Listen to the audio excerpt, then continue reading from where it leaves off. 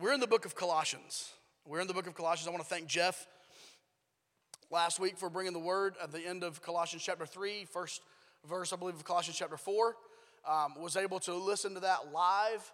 And by the way, just FYI, if you are away and you want to stream and listen live, I would say that the YouTube experience is much better than the Facebook experience. And so I want to encourage you to do that. YouTube is for some reason, it seems to be a little cleaner.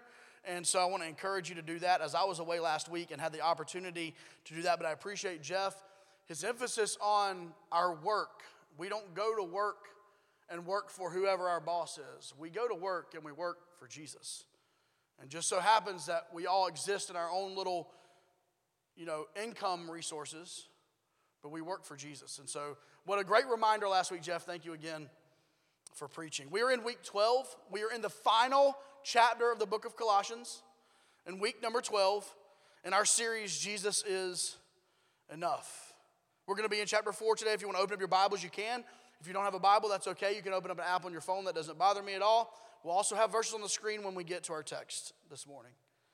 As you remember, as we've walked through this letter that Paul has written to the church at Colossae, Paul is now giving instructions to the Christians and to the believers on some things that they are supposed to do and some things that they are not supposed to do. 3 weeks ago, we walked through a long list of do's and don'ts. And may I say this, lists of do's and don'ts, that is not legalism when it's coming straight from the Bible. Does everyone understand that? The list of do's and don'ts that we open up God's word and say, this is exactly what Paul said to this church, that's not legalism. What steps over into legalism is when myself and Tim and Carla get together over dinner one night and we say, hey, listen, I think that our church should start doing this and this and this. And so I get up the next Sunday and go, hey, we got together, and this is what if you're going to be a part of our church, this is what you have to do, this, and this. Now, most churches don't come out and blatantly say that. Most of the time it happens through the culture of the church. It happens through the requirements to serve. It happens through all the different things, and I'm not here to get on a soapbox this morning. All I'm saying is this. It is not legalism when we take the Bible and say the Bible says to do this, and the Bible says not to do this. Now, what have we learned earlier in the book of Colossians, though? He spent 2 chapters and part of the 3rd chapter saying, before I tell you what to do, I'm going to instruct you on who you are in Christ. And I'm going to give you a theological framework with which to live your life. And Paul spent the first 2 chapters and a portion of chapter 3 getting us to understand that it was important that every Christian should know and be before they go and do. And may I say it this way this morning? It is imperative as a follower of Jesus that you know and be before you go and do. Let that sink in on the screen for just a second. It is very important that you know who you are, that you have stepped into the theological truths of what Jesus has done for you, and you have a grasp on those things. It is important that you know and be before you begin to go and do. Now, that doesn't mean you can't do some of those things simultaneously. That doesn't mean that I've been a believer for many years and I'm still understanding more and more of who I am and who I'm to be. That doesn't mean that you say, well, I've not figured it out yet. I'm not going to serve in the church. I'm not going to do anything for Jesus. That's not what I'm saying this morning. What I am saying is, as we're going and doing, we better make sure that our foundation has been laid. Our foundation has been laid, and that foundation is Jesus Christ. And our motives and our aim and our goal is Jesus. Paul has given instruction in these last 2 chapters on marriage, on the parent-child relationship. Most recently, as I mentioned, Jeff's teaching last Sunday on a believer's guide to the workplace. By the way, he didn't really hit on his sermon title. He's not in here. He's taking our safety walk.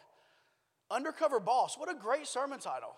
I would have talked about that for 20 minutes. One of the greatest shows, man. If you haven't cried in like a couple of months, as crazy as it sounds, go watch an episode of Undercover Boss. I'm like, man, I'm a manly man. I don't show my emotions. I don't cry. And then I'm watching something like Waste Management or something. And I'm like, why am I crying about the boss at Waste Management being nice to his employees? I don't get it. But anyway, Mandy, if you relay that message, it was a great title. I love that show. My emotions can't handle it though, I'm not gonna lie. But Paul continues his instructions on these elements of a Christian life, these elements that should be an active part of the life of a believer. And these elements come as a result of the grace of God being manifest in our lives. How can we be the right kind of husband or the right kind of wife? It's the grace of God living in our lives. How can we be the right type of parent or the right type of child or kid? It's by the grace of God living itself through our lives. How can we be the right type of employer or employee? It's the grace of God living itself out in our lives. And so today I want us to simply look at this sermon title, Elements of Grace. Elements of Grace. We're beginning in verse 2 of Colossians in chapter 4. Verse 2 says, continue earnestly in prayer, being vigilant in it with thanksgiving. Meanwhile, praying also for us that God would open to us a door for the word, to speak the mystery of Christ, for which I am also in chains. Pause, not in the sermon. The mystery of Christ, remember? The mystery of Christ. We've talked about it a lot in the last year and a half. It's that the gospel was not just for the Jews, but the gospel was for everyone, the Jews and the Gentiles. And if you're in here this morning and you are not a full 100% red-blooded Jew this morning, you better be thankful for the mystery of the gospel. Because God did not send his son for just one group of people. God sent his son for the world. Back to the sermon. To speak the mystery of Christ, for which I am also in chains, that I may make it manifest as I ought to speak. Walk in wisdom toward those who are outside, redeeming the time. Let your speech always be with grace, seasoned with salt, that you may know how you ought to answer each one. What a great text this morning. Just 5 verses. What an incredible text as we walk through elements of grace. Heavenly Father, speak through your word.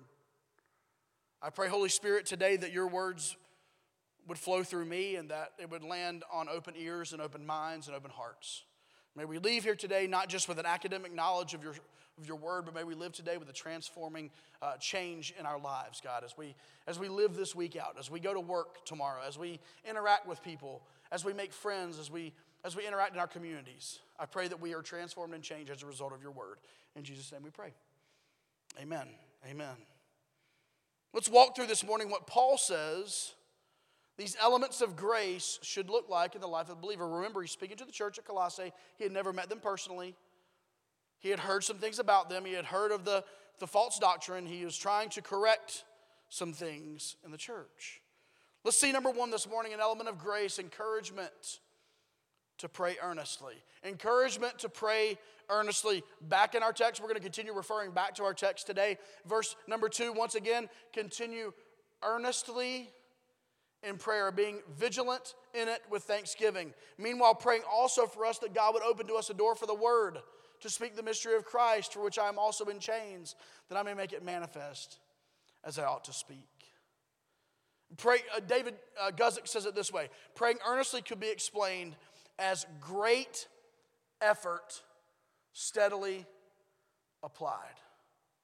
Praying earnestly. When I think of praying earnestly, we need to think of the words consistency, persistence over time. We need to think of words like toil and effort on behalf of the one whom we are praying for. Pray earnestly. Continue earnestly in prayer. I hear commands like this in Scripture. I hear other commands like pray without ceasing. Continue earnestly in prayer. And I want to ask us a question this morning. I'm asking myself the same question, but I want to ask it corporately. How many of you in here would agree, by raise of hand this morning, that you believe prayer can change things? How many of you would believe that this morning with your hands raised? All right, keep them up if you also would believe prayer moves the heart of God. Prayer can change things. Put your hands down. So I ask myself a question, and I ask you the question. If we believe that prayer changes things, if we believe that prayer can move the heart of God, then why do we do so little of it? Let me ask you that question again. If we believe that prayer changes things, that prayer can move the heart of God, do you remember back, can we find 10 men that are righteous in the city? Move the heart of God. We're commanded to do it. If we believe that prayer changes things and we believe that prayer moves the heart of God, then why do we do so little of it? Why are we less than passionate about it? And I'm asking myself this question this morning. I will read you what it says right here in my notes right now. I'll be very transparent. You want to know what my notes say right now? Admit your struggle. That's what my notes say. Can I be very blunt with you this morning? I can read my Bible consistently. I have a process by which I read my Bible consistently every single day. I'm not bragging today. I'm just explaining to you that some things come easier to me than others. Since January the 1st of this year, I have not missed one day reading my Bible. I can read my Bible every day. And I'll soak in a truth. Sometimes, we're Old Testament. I'll find like a really funny verse. Send it to a couple friends, like, man, do you know the Bible really said this? Or like, this translation uses that word, and that's hilarious. But I'm good. I'm all over that. But can I be honest? You know what I struggle to do?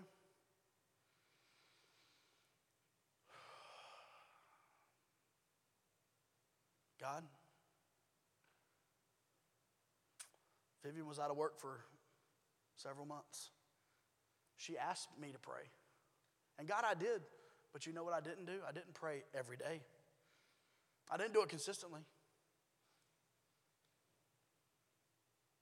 God, we were facing this as a family. I got to be very honest. I struggle. And I want to dig into this a little bit this morning, if it's okay with you, because I believe while we're all different in the way we're constructed and the way our personalities are, I believe we could all say in here that it's a struggle to pray consistently. If we're not careful when we're trying to pray, we get the butterfly syndrome, right? We get the binge the series. We get the I hit my snooze twice and lost 20 minutes this morning. I got to get to where I need to be on time. I'll take care of it at lunch, except that your coworker invited you last minute to sit with them at lunch and hang out, so it doesn't happen then. And then you get home, and you're like, man, I'm really bummed out. We're going to go out to eat and meet some friends for dinner. By the time I get home, guess what, man? I got 2 more episodes of that show. I got a good one for you if you see me afterwards. Can't say it from behind the pulpit. Don't want to get in trouble. We're very good at that, right? And if I'm not careful, the busyness, it's incredible. People don't even go grocery shopping no more. You go online and do your own. We do everything like immediately, and we still don't have time for anything. Your grandma used to walk through that grocery store for 3 hours. And I'm your grandma because I do that. I walk through it for 3 hours. I check every piece of fruit. If I'm buying a piece of fruit, I'm inspecting every one of them. I want the peaches, they got to be just right. I can't be getting no mushy peaches at my house. Okay? The avocados. Like the avocados is like right when they first start to firm up, you're like, wait, I'm grocery shopping on Sunday night. We're going to have this Thursday. Okay, I need to get a little bit firmer one because it's got 4 days. We live in a society where we got everything we can do at the drop of a hat right in front of us, and it don't take any of our time hardly, and we still struggle to pray. And I say we, and I mean me. We struggle to pray. When Paul says later on in that same verse, after he says continue earnestly in prayer, he says be vigilant in it. When he says to be vigilant in prayer, he could very well be saying and instructing us to stay awake and to stay alert. Anybody, you're in the Josh boat and you're like, man, before I went to bed, I'm going to pray. And you have no clue when you fell asleep, but you know you fell asleep some early parts of that prayer. Ain't none of y'all done that. Y'all lying in church. All of you. Just as the disciples, before Jesus was headed to the cross, as he was in the garden, just as they were not vigilant in prayer and physically fell asleep, I do believe that's something that we struggle with in our prayer life, is that when I sit down and it's a little bit quiet, catch me after the nap. So what do we need to do? Once again, we're just speaking very bluntly here. We need to get more creative in our prayer life. No one put a gun to your head and said you had to turn off everything else going on and you had to get in the dark and you had to get down on your knees or sit in your favorite chair or your nicest couch and then you were going to pray. Or even better, to get in your bed. Come on. We treat prayer, no wonder we fall asleep when we pray. We pray in our beds. We pray with nothing else going on. Now listen, I'm just trying to be honest with you. When it says pray without ceasing, I don't believe Paul, under the inspiration of the Holy Spirit, expected us to walk around standing over in a corner with no noise going on all day long and just praying all day long. I believe what he's saying here, and he's being vigilant in prayer and asking us to pray earnestly, is that prayer ought to be a part of our walk and our daily lives. So get creative. Some of you work out. Notice I said we earlier. I said some of you work out on this time. Some of you work out. How about when you're on that whatever machine that I have no clue how to do? I'm one of those gym shaming people. I have been shamed before. No. What if that was a prayer time? When you're actively.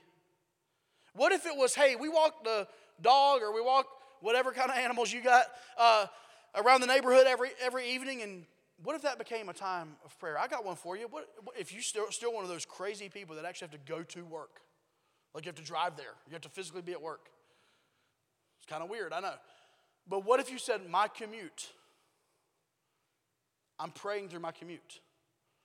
As I'm driving, I'm going to be in intense prayer with the Lord. Now that means some of y'all you can't be cussing at people that pull out in front of you and stuff because you're in the middle of prayer.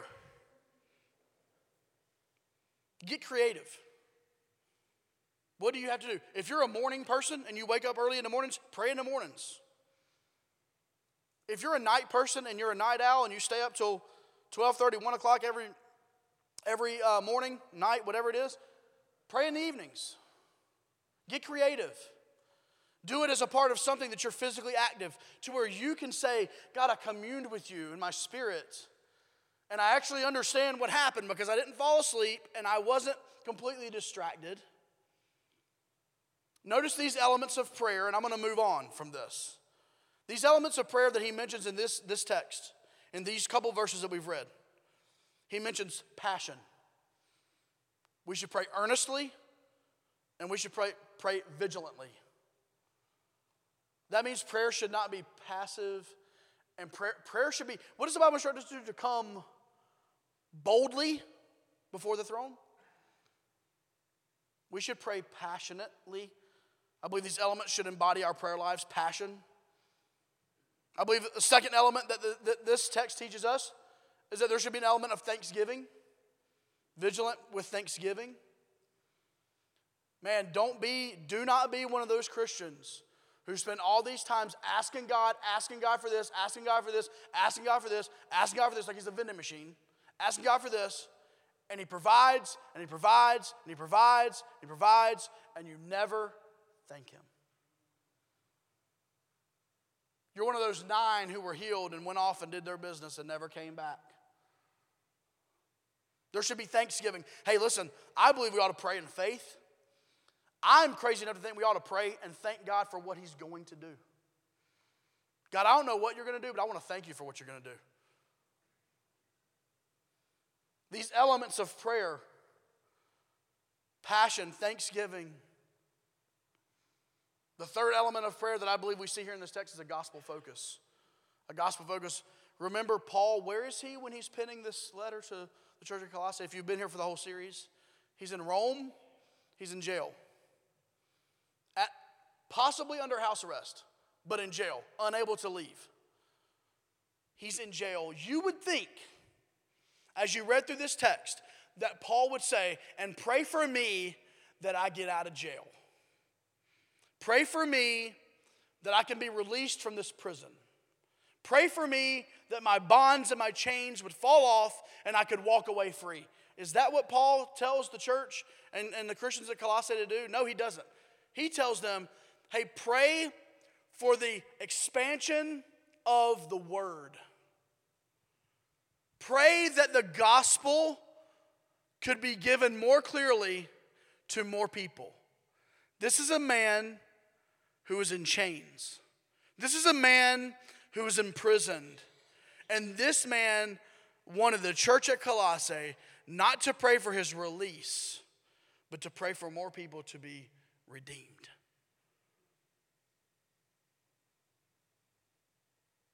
As you think of, as the disciples, Lord, teach us to pray, there's 3 elements that we could always attempt in our prayer life. Passion, it needs to matter, it needs to mean something. Thanksgiving, and a gospel focus. A gospel focus. An element of grace this morning was encouragement to pray earnestly. And maybe that's what you needed to hear today. Paul didn't stop there. And so I'm not, for the sake of time and the sake of the sermon series, I want to continue. Secondly, so we saw encouragement to pray earnestly.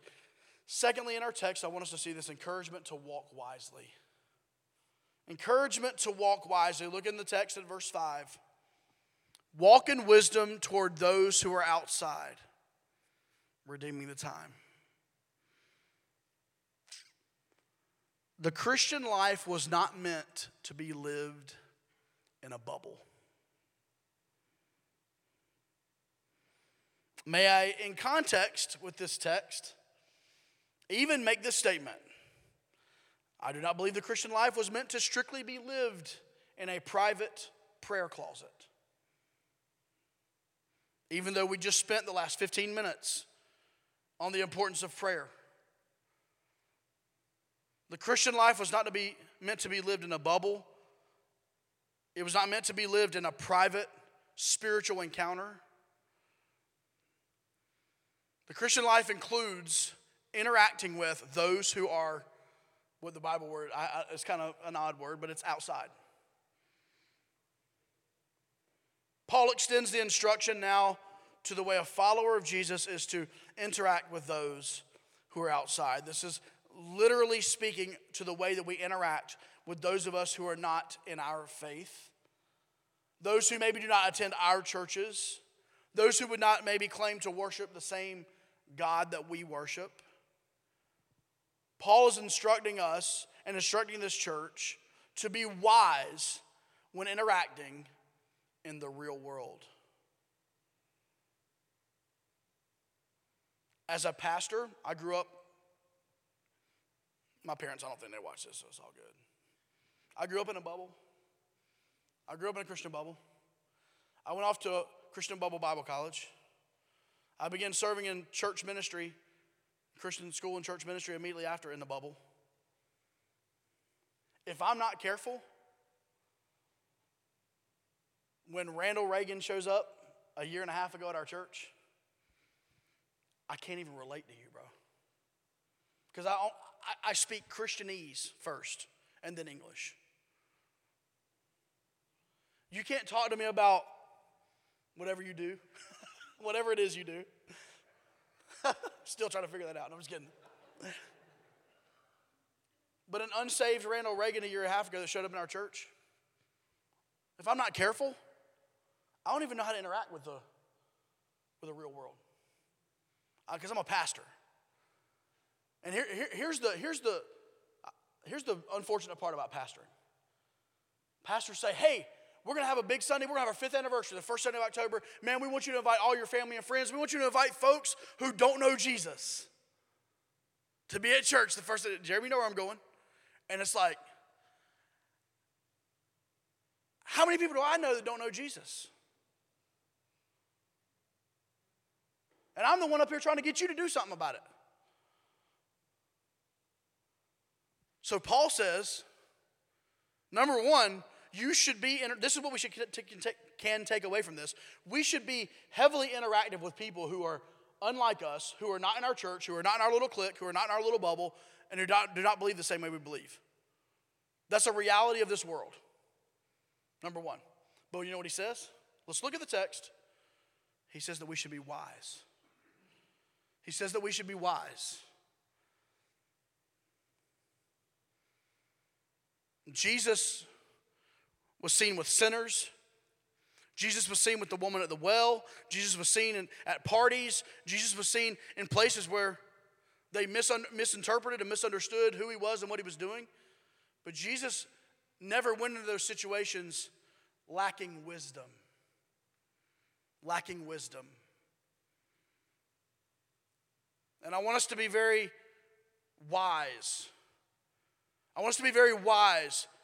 When you work at your place of employment with unbelievers, walk in wisdom. When you coach your kids' sports teams and you're around unbelievers, walk in wisdom. When you hang out in your neighborhood and people are unbelievers in your neighborhood, walk in wisdom. When you're invited to that work party with unbelievers, walk in wisdom. I believe this is a missing element. You know how we can take a step in the right direction? Like for me, it was getting out of the bubble and actually hanging out with people that weren't exactly like me and didn't believe. That was a step for me. But you know what the next step is? It's not just getting out of the bubble. It's to then be an influence and be wise as you're interacting outside of that bubble. We must understand this, that we are a walking advertisement of new life in Christ. People, whether they want to admit it or not, are evaluating Jesus based upon you and based upon me.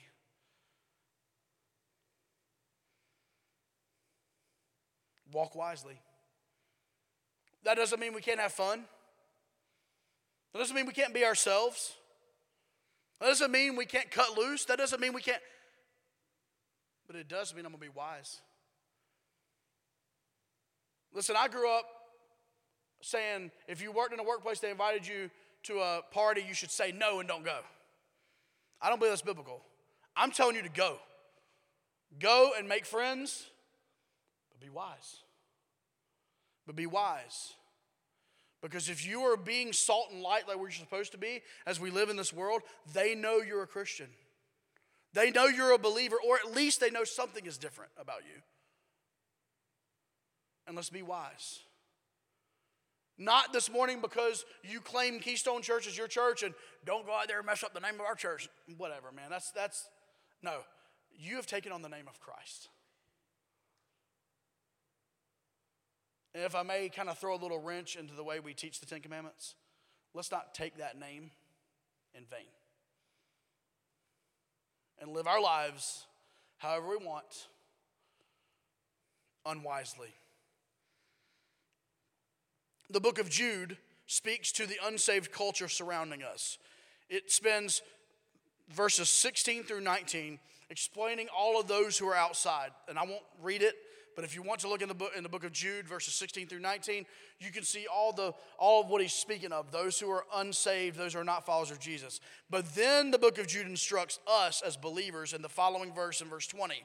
But you, beloved, building yourselves up on your most holy faith, praying in the Holy Spirit, that's how we're to interact. Keeping yourselves in the love of God, looking for the mercy of our Lord Jesus Christ unto eternal life. He says, listen, there's a lot going on around you, and you're interacting in this bubble. But make sure your faith is firm. Make sure you're walking wisely. Elements of grace. God's grace is being shown in your life. We should be craving a life of earnest prayer. God's grace is working in your life. We should be walking wisely as we interact in the real world.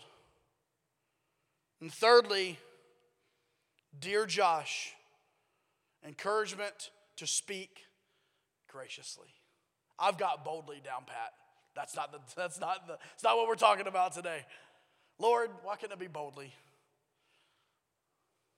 No, I got that. Some of us are really good at that. Verse 6 tells us in our text, let your speech always be with grace, seasoned with salt, that you may know how you ought to answer each one. Paul concludes this portion of our text this morning with what I believe is not only wonderful instruction on interaction with unbelievers, but it's also great instruction as we interact with anyone and everyone we come in contact with. I believe Paul is just like he did with prayer. He gives 3 elements of prayer that we spoke about. I believe in this verse, Paul gives us 3 elements of speech, grace elements of speech from this text. First of all, I want us to see this. Our speech should be gracious. Let your speech always be with grace. If you cannot say it with the grace of God attached to it, don't say it.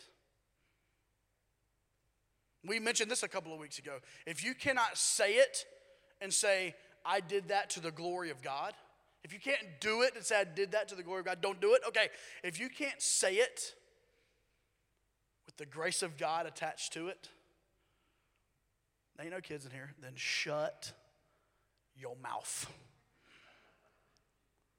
And once again, I told you, this third one is Dear Josh. If you can't say it with the grace of God attached to it, let's reconsider it.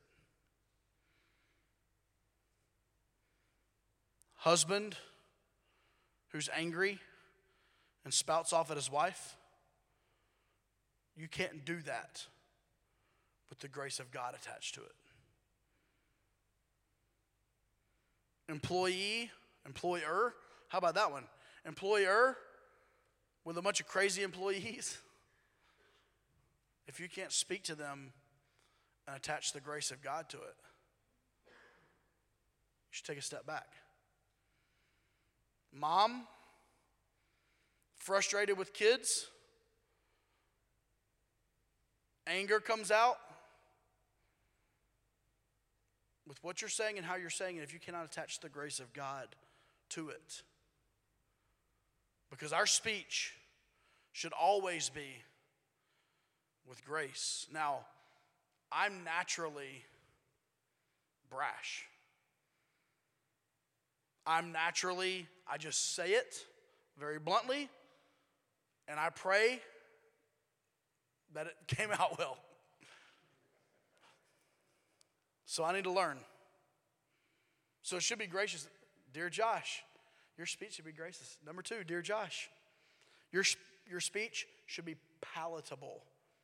It says in verse 6, not only should it be with grace, but it should be seasoned with salt. Man, I love me some Himalayan pink salt.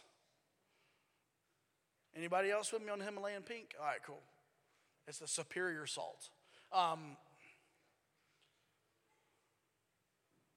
Last night, Kelsey made us dinner. Man, she was awesome. A little chicken Alfredo.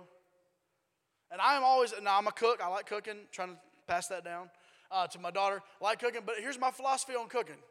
You can always add salt to it later, but you can't ever take salt away from it. I've messed up a couple things by that. So, last night, some chicken Alfredo, man, it was really good, but it was there was one little like zing it was missing. So what did I do? I went in there, got my grinder, got my Himalayan pink salt, put my little Himalayan pink salt in there, and guess what? You know what it did? It made it more palatable. I enjoyed that bite a lot more. If you can't say whatever you're saying in such a way that it is easily received by the person receiving it, then maybe you should not say it.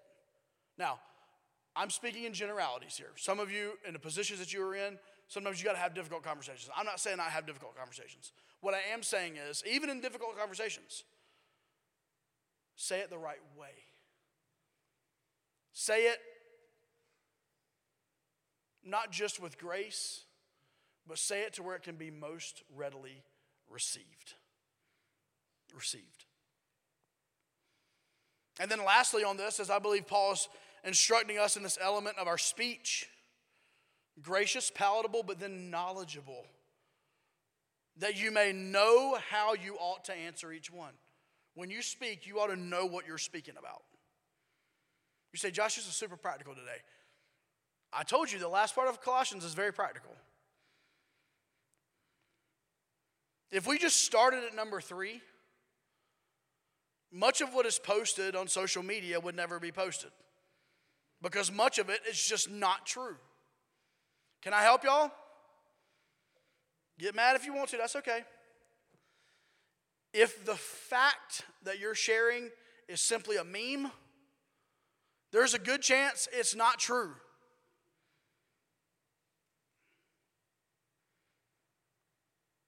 You might want to use this really awesome tool. It's called Google. And ask, how many of you have seen the fake deaths? So-and-so died. People are like, oh, so-and-so died? Didn't know so-and-so died? And you look it up, so-and-so didn't die.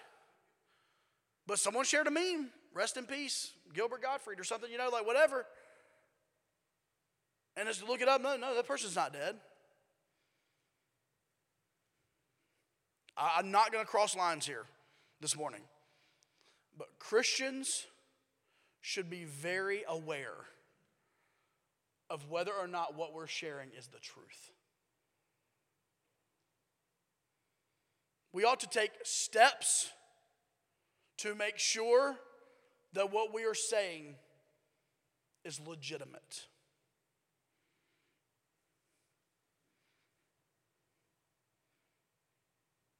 All right, that's good. I'm going to stop there. As I said, speech is something that I struggle with. I will say this, that third one, being knowledgeable, I try my best to not speak on something until I'm confident that I'm understanding of what I'm speaking about. Elements of grace. How's your speech? Is it always with grace, seasoned with salt, that you may know how you ought to answer each one? Is it gracious? Is it palatable? Is it knowledgeable? In our text today, in these 5 verses, Paul has said, here are some instructions and some elements that the grace of God ought to be working in your lives. He dealt with 3 areas. He dealt with our private life, prayer. He dealt with our witness, our public life, how we interact with people, walking in wisdom. And then he dealt with our speech and how we speak and communicate one with another. And may I say this morning, our private life, our witness, and our speech ought to be informed heavily by the grace of God. It ought to be led by the Spirit of God. And while we may not be perfect, and maybe if you're like me and you have issues with bluntness and harshness in your speech, you might have an issue Tuesday that comes up where but may we be more led by the Spirit. May we look back 2 years from now and say, man, 2 years ago, this truth from the book of Colossians arrested my attention. And I believe everybody around me at work and my family would say, I don't speak to them the way I used to. I think we can look back a few months from now maybe and say, listen, I had really struggled in my prayer life because I was setting myself up for failure. I was praying when I was tired. I was praying in my bed. I was praying with the lights off. And may our prayer lives become more passionate and more real. May my prayer life be more, I'm going to be going eating Mexican food, because I am, after this, and as I'm heading there, saying, Lord, whoever I interact with here, whether it be an employee, whether it be other half of Durham that eats there every Sunday after church, whatever it may be, can I just let me be your servant, let me be your tool, let my words be, hey, I'm coming home from work, I've said this before, I'm mad, so-and-so at work, that guy right there, Aaron Conley, I'm just kidding, Aaron's done it again. I'm heading home from work, and God, I got to calm myself down because you know what? I don't want to come home, and I don't want my speech to be anything but gracious. Elements of grace, the grace of God working in our lives, cultivating a desire for a private life of prayer, giving us wisdom as we live in the real world as a witness, and giving us the gracious speech that should mark the life of every Christian. Thanks for listening today. If you're listening for the first time, we would love to hear from you. Maybe you have a question about the gospel of Jesus. If so, we'd like you to send us an email at hello@keystonerdu.church. If you're a regular listener to our podcast and you would like to donate to the media and outreach ministries at Keystone, your gift would allow us to do more in an effective way to get the gospel out. Thank you for partnering with us in ministry in Durham and around the world.